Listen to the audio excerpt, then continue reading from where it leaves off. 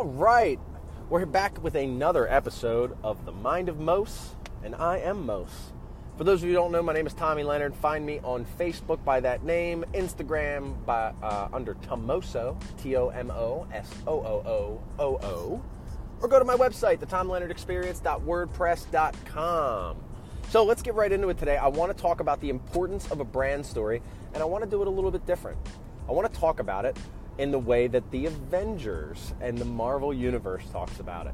So, with the Avengers having a lot of attention right now, a little caveat is we should be out in the social media sphere, talking to people on the phone, sending emails and text messages, asking people if they saw the new Avengers movie yet, asking them what superhero they like the best and which one they most relate to. These are questions that everybody's thinking about at the moment and that we can take advantage of to build a relationship, to get to a point where we're allowed and we've earned the right to hit our script. So, here's why it's so important, right?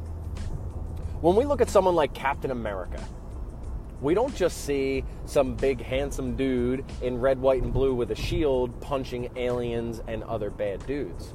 What we really do is we see him for his story the way that it is, right? And the way that his story actually is that he started as a scrawny young kid who just loved his country.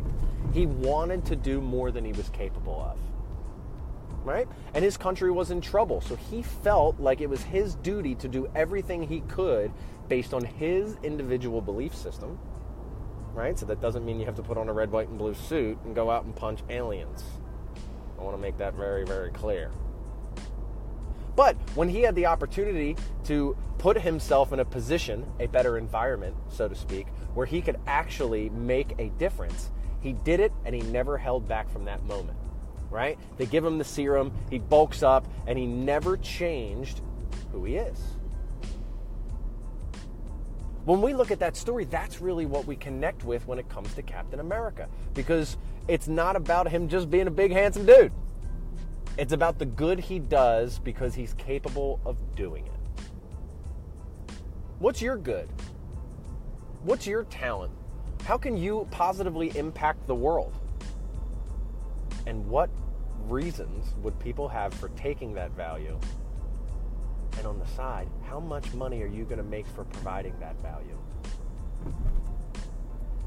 So for me, it comes down to the rule of threes, right? You should have up to, and that's important, up to 3 unique brand points. 3 things that make you different from another human being they'll talk to.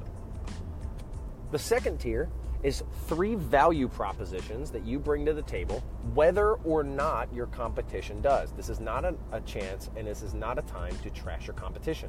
This is about you, not about you versus them. The third thing is 3 things that they will gain from having a relationship with you. Not a transaction through you, but what will they get of value for having you in their life? I want you to write down a bunch of things in those categories. And again, it's 3 core values that make you you. 3 unique value propositions of something that you do for your clients and your business relationships.